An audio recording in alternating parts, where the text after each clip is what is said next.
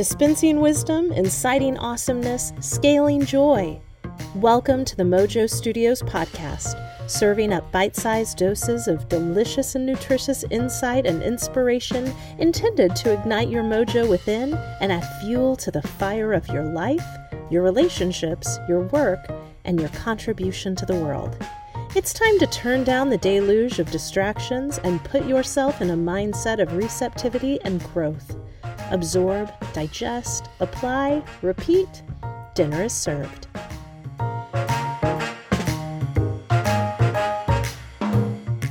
Hey everybody, MoJOE here with my friend John Comfort, and we're very excited to launch a new podcast, new to both of us and new to you as well. It's definitely a work in progress, but aren't we all? Really, that's kind of metaphor for life, work in progress.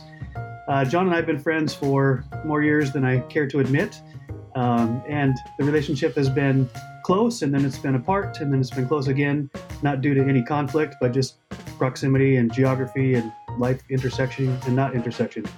And in fact, speaking of the word intersection, we'll get back to that because that's a key word for the reason that we're even here together. But before we get into that, I'd love to introduce my friend John and have him tell us just a little bit about himself. So John, where did you grow up? You give us just a little biographical background and a little bit about your education. Yeah, I'm new to this too, Joe, so you're introducing me to a whole new world here. I am originally from the Midwest, grew up in Missouri, small town, middle America, and have now been in Southern California, though, for the last 25 years or so. I came out here to go to grad school, went to the USC film school, but then...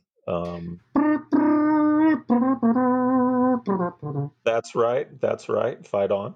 I definitely had aspirations then to go into Hollywood, and that was not what life had in store for me. It's not what God, I think, had in store for me. He then said, "You're going to go in." In what capacity, John? In what capacity did you anticipate you would enter Hollywood?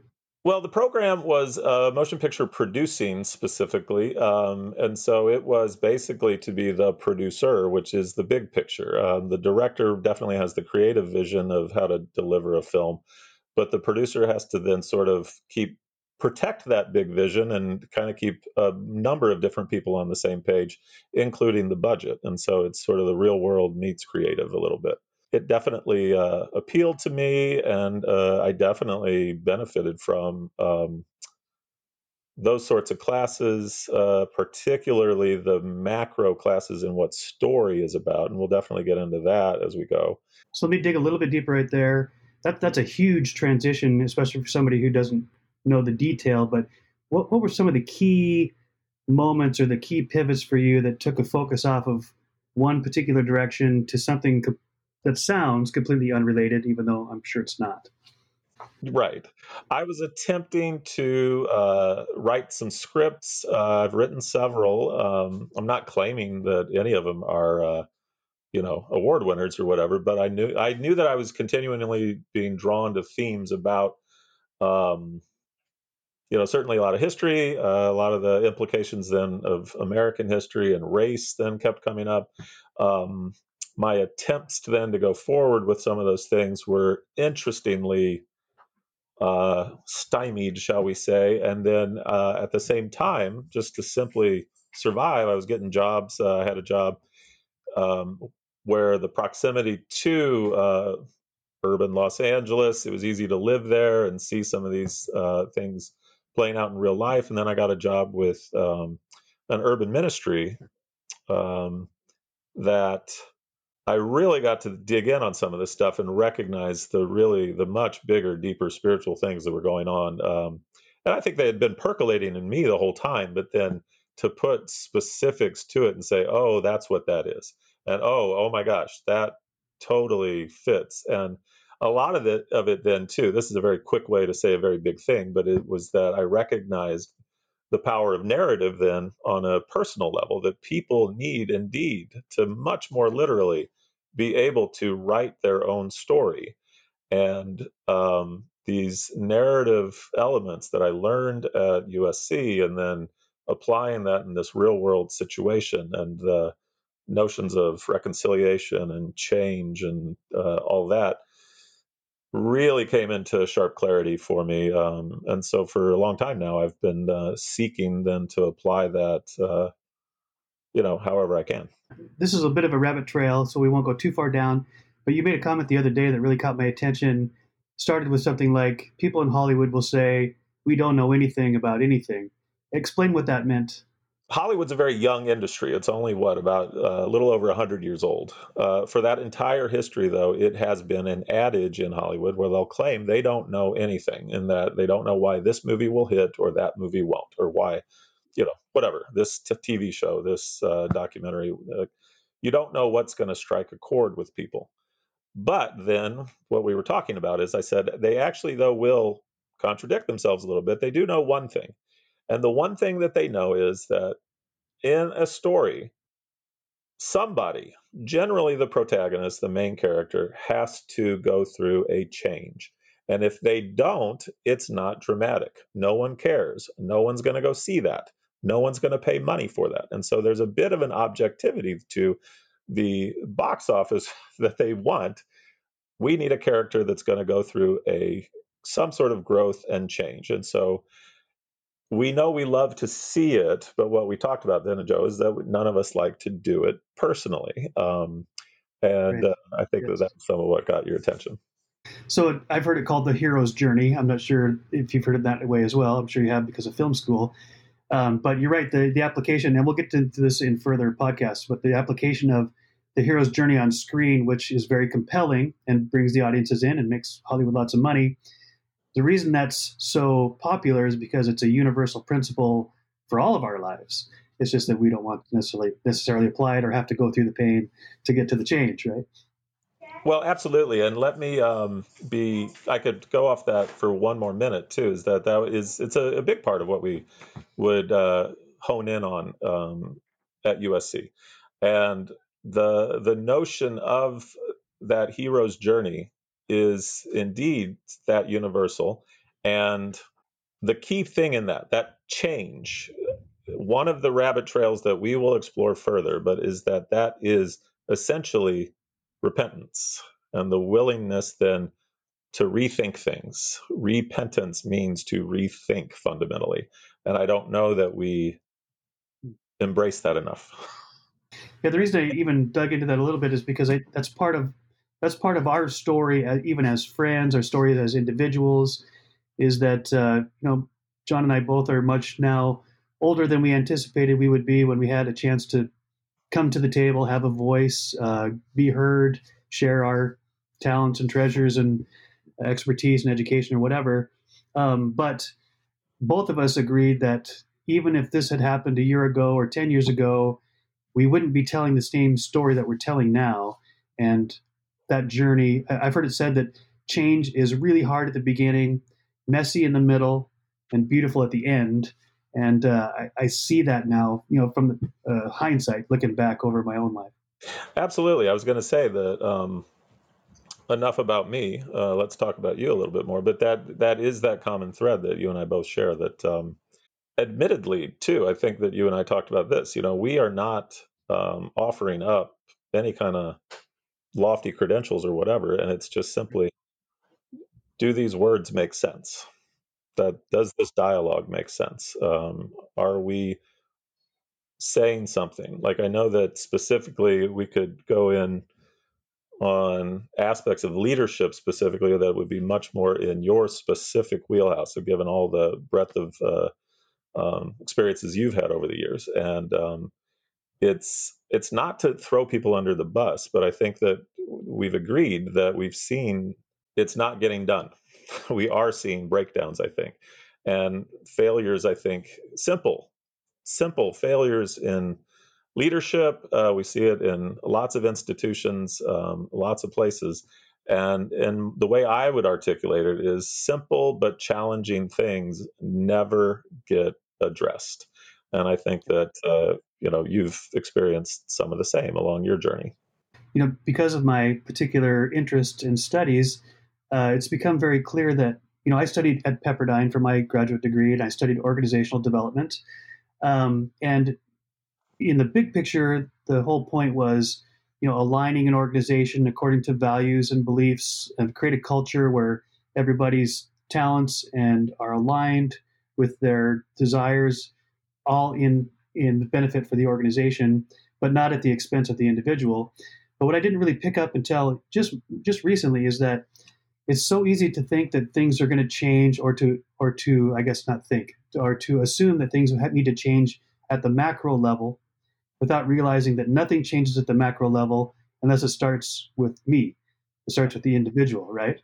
And so it's easy to pick out what's wrong with a company, a team, a society, a government, or whatever, and just shoot at it. I mean, we see it all the time, right?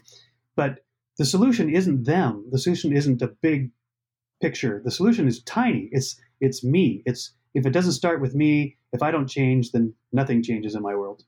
Oh, there's lots of cliches and adages that you could apply directly to that, and I think the point is that yeah, there's a literal truth to this, that you've got to be the change actually, or Be you the know, change, the right? hurricane starts with the butterfly's wings, or any Never number heard of that before. that. Oh, like all politics is local. That's another one that it it really is true that this stuff flows from the macro to the interpersonal and back and forth, even intrapersonal. We're Yes. negotiating with our own selves, even. Yeah, I'm drawn to the talks and the writings of John Maxwell and also Simon Sinek, two of kind of the heroes for me career wise. But even they have come full circle in their own careers, which are highly successful and well known and very influential. To they now, if you listen to them carefully, they say change is an individual thing. It's not a group thing. It's not an organizational thing. Change begins with the person. And to even take it down further, I'm discovering that change is like it's just the sustaining small, simple steps, daily habits. It's not this lofty ideal of going from a nobody to a superhero or making the sweeping change overnight. Almost all change is it's not hard, but you do have to stick with it, right? It's small, sustainable steps over time. And I think one thing, this is sort of, I don't think I'm ruining anything, but it is sort of the punchline that all of that is, can you rethink things to be a little bit more loving? And the thing about love is then, yeah, though, it's all those things, and it includes tough love, and it's merciful, but it's also accountable. It doesn't enable. It's not codependent.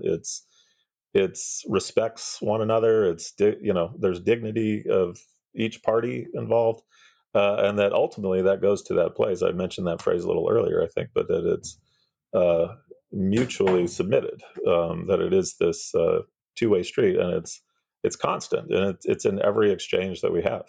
That's a good segue. The reason I was even drawn to Pepperdine's program in organizational development, I was really at a crossroads in my life, and I know you can relate to this on your own level, but deciding at that point when I was in my, I guess, early 30s, I felt a calling, that there was a purpose for my life, a higher purpose that has eternal implications. So I was at this crossroads. Do I take the traditional route and go to seminary and do what the seminary training, and many of my colleagues and friends have done that. But there was something about that it wasn't exactly what I was looking for. And so I chose organizational development, even though it's a business program, because it was based in the principle that you're talking about, even though they might not say it overtly. It was based in mutual respect, love for the individual, knowing that if you let the individual flourish and create a culture where the individual flourishes, then the organization flourishes and the bottom line gets better, as opposed to a typical business program where what do you need to change, in the organization strategically or technically to increase your bottom line, regardless of whether that's good for the individuals who are producing for you. Yeah, I resonate with that a lot, actually. It points to the universality of this. You know, God is God of everybody, even people who don't think he's there. To any listener, Joe and I do not claim that we think we have everything figured out, but we are saying that there are some things that don't get said, that maybe we have a little something to offer here, especially over the years. And so, Joe, your road through that more of a business model, all the same principles still apply, though. I could say too that I considered seminary at certain points, but it similarly wasn't quite right. Those business models, though, that are indeed tied to that bottom line, because they are interested in profit ultimately. But it is then, if you want a sustainable profit, it's going to have to be tied to then something a little bit broader than just a ruthless pursuit of the bottom line. And unfortunately, it seems our business culture forgets that all too often. And I don't want to be too flip in throwing people under the bus, but I do think there are some great examples and some big examples in the world. I'm definitely an Amazon customer, and I'm not looking to attract undue attention here, but they fixate on serving the customer. And they do a great job serving the customer, and I appreciate that. But they don't lead the customer. The people they lead are their employees. And they've received criticism then because they don't take that into account, arguably, enough. And there are other companies that do, I would say, a better job at that. Like Southwest Airlines gets a lot of credit for making their employees their number one priority, and then they thrive. And that is great. Costco is another one, and then Trader Joe's is another one. But Trader Joe's and Costco are interesting a little bit on a flip side. Costco, I know, will allow their employees to unionize, but then it's not a big deal because they already treat them great. Trader Joe's, on the other hand, doesn't really want to mess with unions, but they try to avoid that by treating them great. And so it just works on either side, that we treat our employees great and they do great work for us and everything works out great. It's interesting. I came across a quote just last week from Marty Moran. He's the CEO and founder of Chipotle. As we know, that's a cultural phenomenon, right? Right. And so he's posted this quote in an interview, and I screen grabbed it, and it says, "Building a business means harnessing the beauty, wisdom, and talent of human beings. Building a business means harnessing the beauty, wisdom, and talent of human beings." And so I resonated with that, and so I captured it. I posted it in some different Facebook groups that I have, and I posed it as a question. Hey, here's what Marty Moran says. Very successful. It's a different statement that you hear from most CEOs. What do you think? And I got an overwhelming number of people say, "Yeah, right on. I love that. That's perfect. Super." But then there was this small contingent that said, "Well, that's a nice platitude, but it doesn't really work that way in real life. And if you go interview anybody in a Fortune 500 company, you'll realize that they're just crushing their souls for profit." And I thought, well, that proves my point, right? That's exactly what I'm saying. Mm-hmm. And to take our conversation earlier about macro to micro, again, it's so easy for me to say, oh, if only companies, if only CEOs, if only people in leadership would, realizing that I gotta turn it back on me. It's not going to do any good for me to say what others should do if I haven't absorbed that and believe it and act and let the change start in me, so that I realize that I want to find the beauty and the wisdom and the talent in the humans around me and celebrate that and build culture from the inside out. Yeah, I think I could go with that as well to say, and I feel compelled to say again, too, we don't have all of this figured out, but I know that right. You and I try to apply that and walk that walk, as fathers and as husbands and in our own work. And in a big way, would be a big rabbit trail that we're not going to go down now, but in a big way, too, the timing of our careers is something then that we've kind of been surrendered to, and we can't then, I don't think we do claim to be like victims of anything. It's just that this is what God has had for us. And if I want to be serious about these ideas that I'm talking about, I need to be faithful to what God has for me today. And so I know that I've done my best to live by that. And that even that idea has helped me through some harder times, because admittedly, I can get frustrated with this or that not happening the way that I want it to. But boy, howdy, have I felt God's provision and sustenance along this process too. Yeah, and to echo that and to take it just one step further, and I don't think we've talked about this specifically, so I'd love to hear your thoughts, but over time, over years, having the doors continue to close or at least not open when I think they should or when I want them to put specifics on that. So at age 23, fresh out of college, after my first internship, I got a job as a director at a director level. So now fast forward 30 years, I'm 55 and I'm at a director level. And I'm thinking, what is wrong with this picture? Because just the natural progression of things means at some point I should have been promoted, I should have worked up, I should have climbed, right? And yet here I am 30 years. It's not the same exact job, and I've worked with different organizations, but I'm basically at the same level, although I get paid more. Hallelujah. but all that to say, over time, that sort of eroded my self-confidence, and it made me doubt maybe I don't have something to offer. Maybe I'm overestimating my value or my ideas or my contribution because I press against the doors, but I'm not getting invited to the table of the decision makers, or my voice isn't being heard, or they don't really want to know. I went through a long period of thinking, well, maybe that is my fault. Maybe there's a problem with me rather than with the system. But I have come to the place only recently, just to go right to where you were, John, that maybe that was God's plan all along. And quite honestly, in the light of sovereignty, and for those of you who aren't theologians, sovereignty just means that God's the boss and nobody can say otherwise, right? He's got the final say. The buck stops there.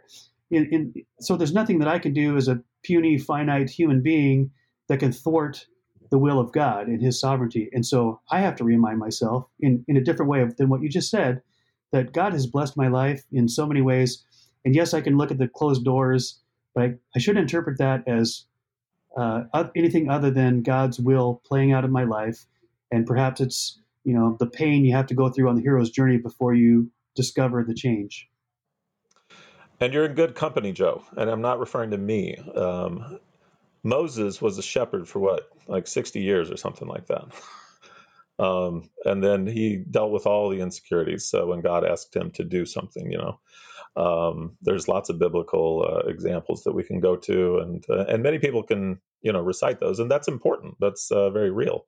But yeah, I think it does speak to this idea that we don't know what the path is always, and we do have to be surrendered to that. There is a surrender to what's going to happen. That, like I've said this before, this is in the same point. I remember talking to a colleague, and I just said, I was older than this colleague, and I just said, yeah, I gave up on 5-year plans a long time ago. I thought about that when I was in my 20s, but after that, it was just, it's not about contentment either, but it's about, am I doing what I need to be doing? Am I doing a good job for the people that I'm with? And am I doing that? I will say this too. This is a little bit of a tangent, maybe, but maybe not. I remember one comment that was very affirming to me. It made me happy to hear someone say this. As I was leaving one organization on very good terms, and that idea of leaving on good terms doesn't happen often enough. But I was leaving on good terms. But some of the people that were, below me in the food chain, they said when they were saying nice things, they said, "I've never seen John get angry." And then my boss followed up shortly after, and he said, "Well, I have." And I appreciated that contrast because I do think it is consistent with the ideals that you and I are talking about and want to talk about, that the people that are quote unquote under you in the food chain, quote unquote, shouldn't really feel your wrath. That you are, I mean, it doesn't mean you never have to apply discipline or correction, but the injustices, you punch upward, not downward, as far as those food chain goes. In those moments, day to day, you do your best, and I guess that made me feel then that I had done a reasonably good job at that job, and that my boss was willing to hear my anger without firing me or whatever. Well, that's just a good leadership principle, right? You have to absorb all of that without turning around and spewing it back out on people. Right. And unfortunately, that's rare as well, right?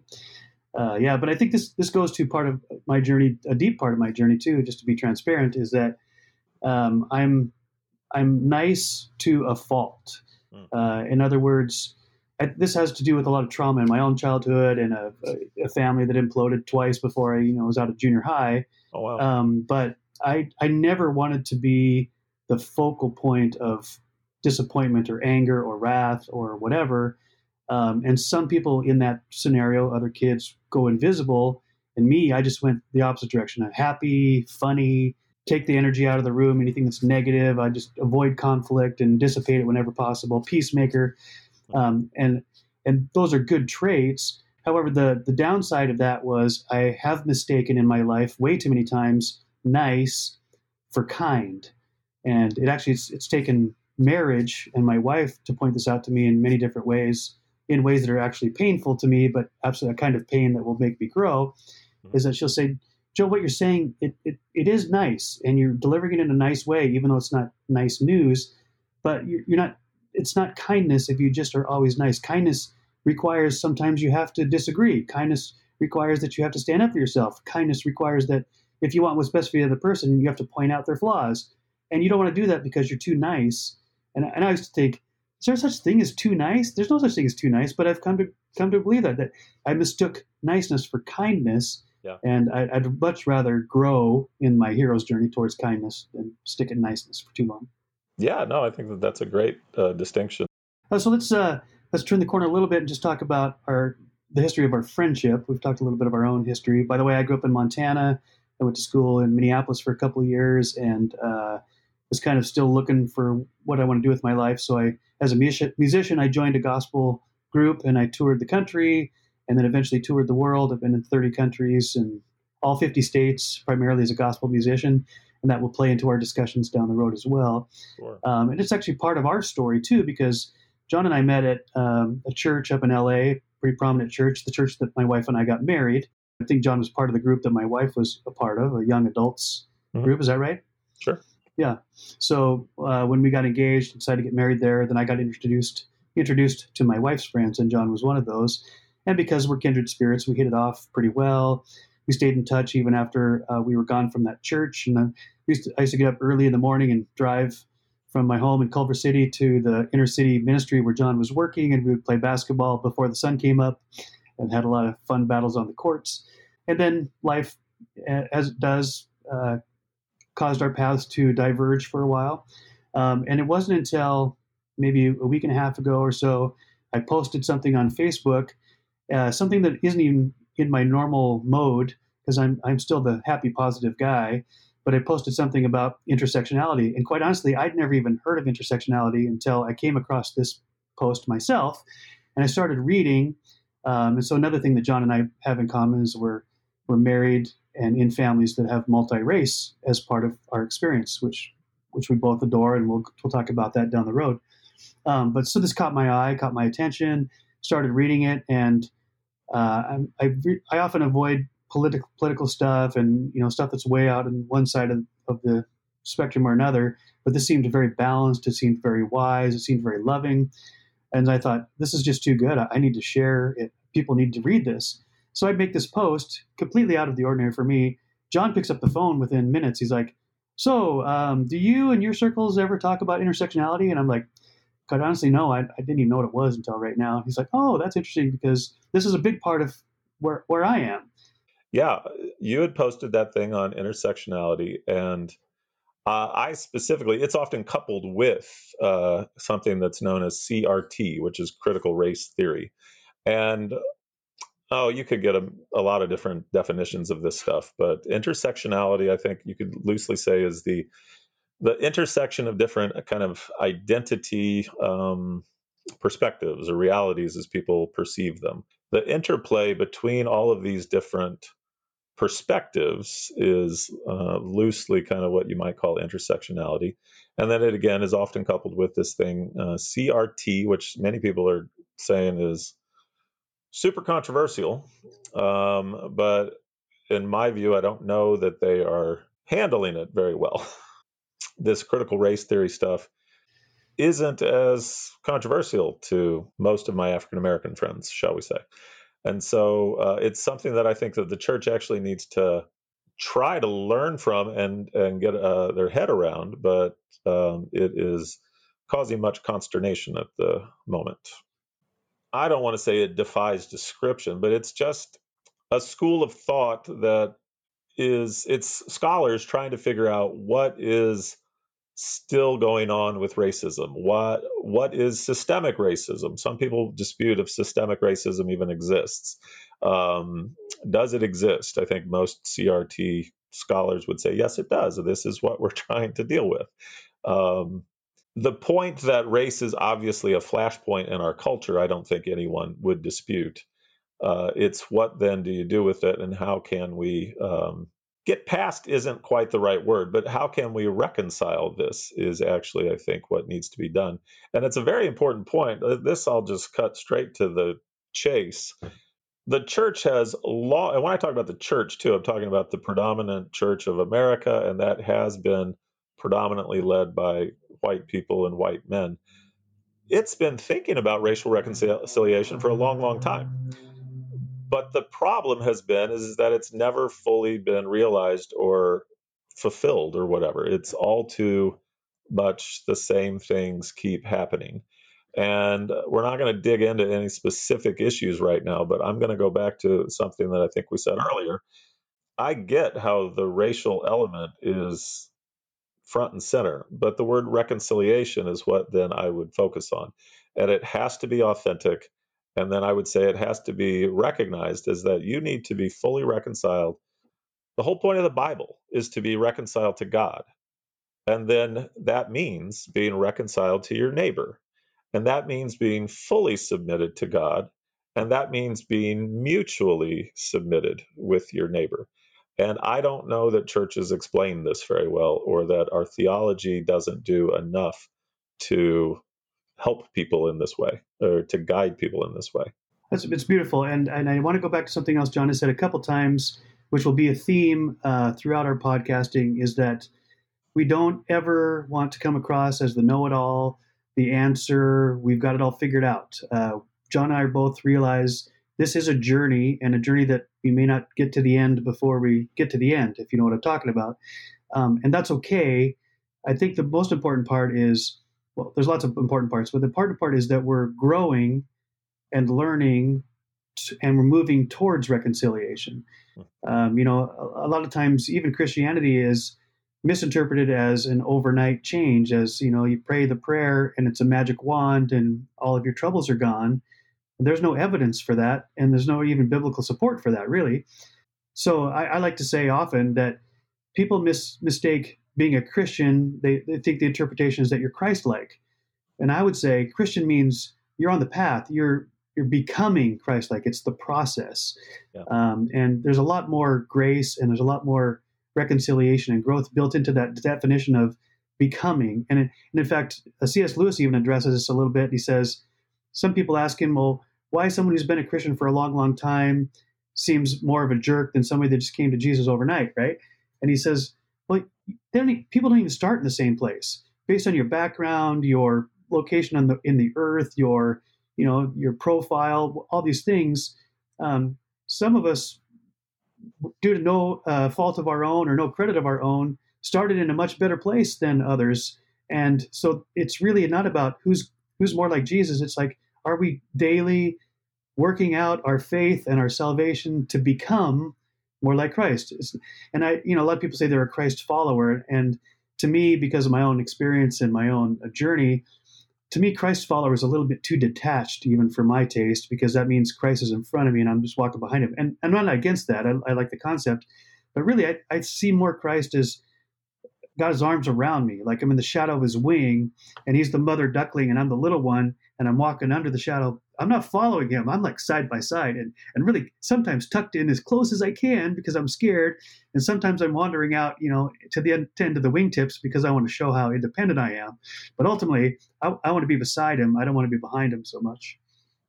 Well, that's a great image, and that goes straight to, I think, another misnomer a little bit is that that concept, what you just described with the mother duckling, is a little bit more like discipleship, I think, is misunderstood. That it is, are you willing to receive God's discipline and be disciplined by Ouch. life and experiences? And are you willing to be disciplined in your behaviors? Are you willing to receive discipline? And the clarifier, I think, is that people know that children actually prefer it when they know where the boundaries are and they know what the discipline means, and it makes them feel like a stronger sense of self and a stronger sense of, I know what I can and can't do here, and that makes me actually feel better and behave better, and it's good for me to be that way. And that really, really is how we need to be with God and have. That's what it means, I think, to have faith like a child too. It's not this just innocent, cotton candy thing. It's like, are you willing to receive that discipline and know that that's better for you?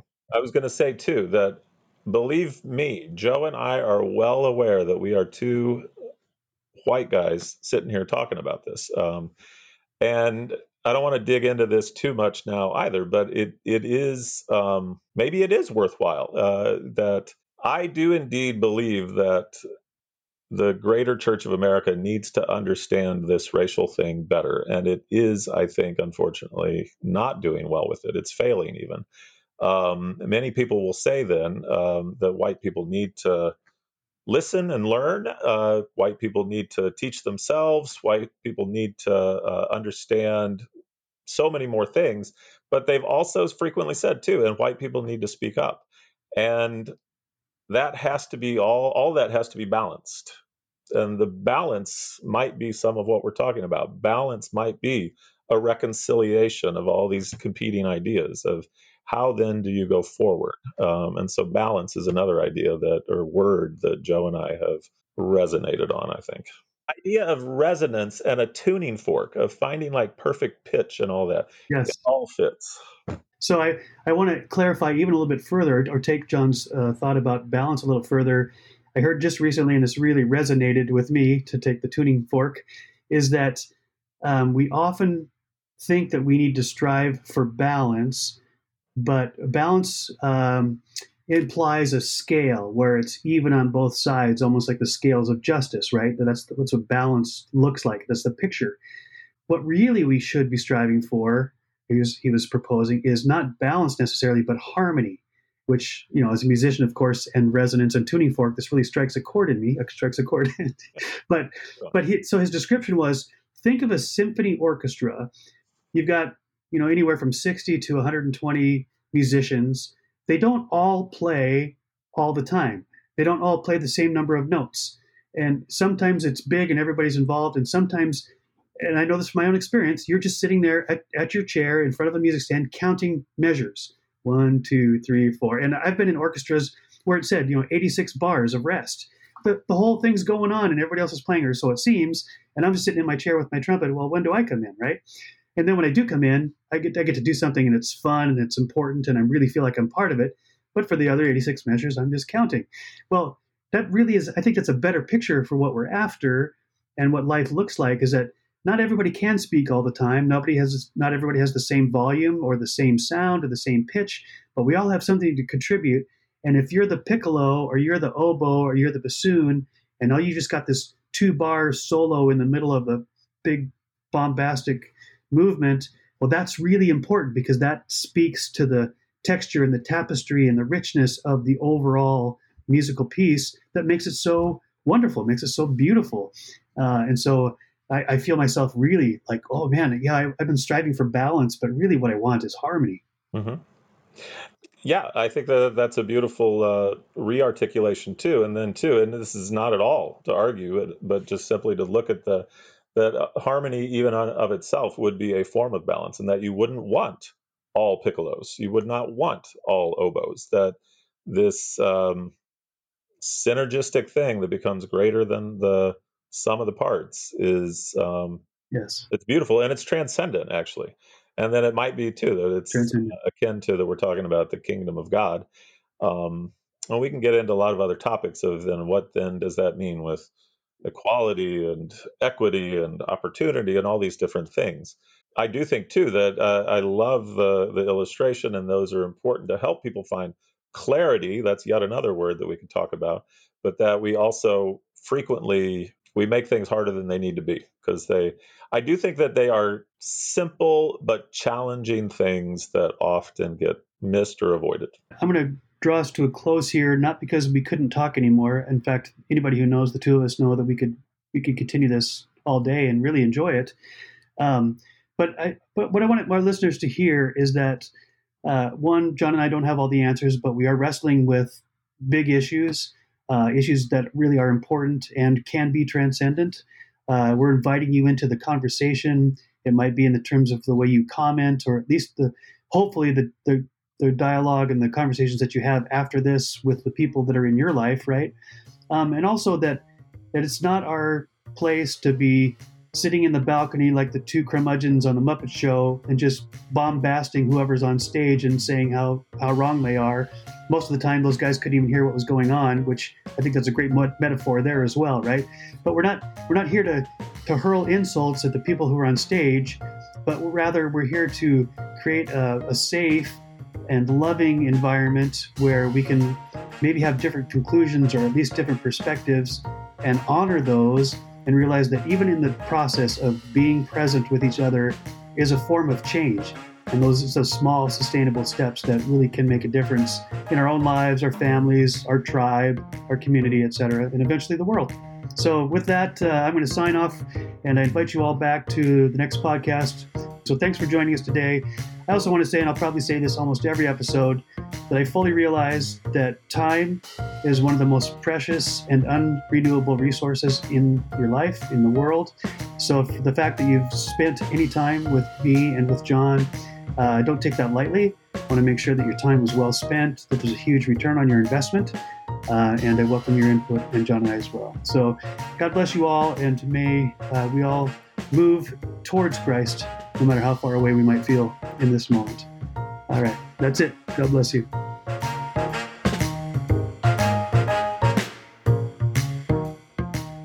If this episode was beneficial to you, be sure to pay it forward, sharing it with others who may need a boost as well. Until next time, dream big, start small, act now. Thank you for tuning in.